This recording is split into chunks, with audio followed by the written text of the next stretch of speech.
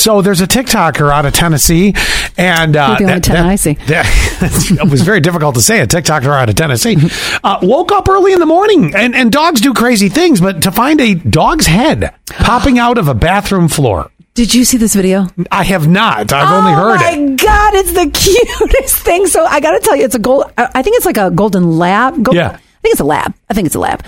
Anyway, it is the cutest thing because, do you ever do this to your dogs that you will push back their hair on their head and just hold their face in your hands and be like, oh my God.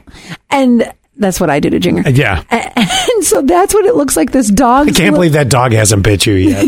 Oh, he has. And so he definitely has. So this dog looks like all of its hair is pulled back and it's just like, hello.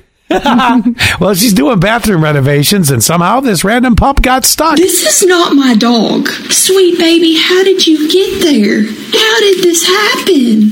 And what do I do about it? I mean, he's chill.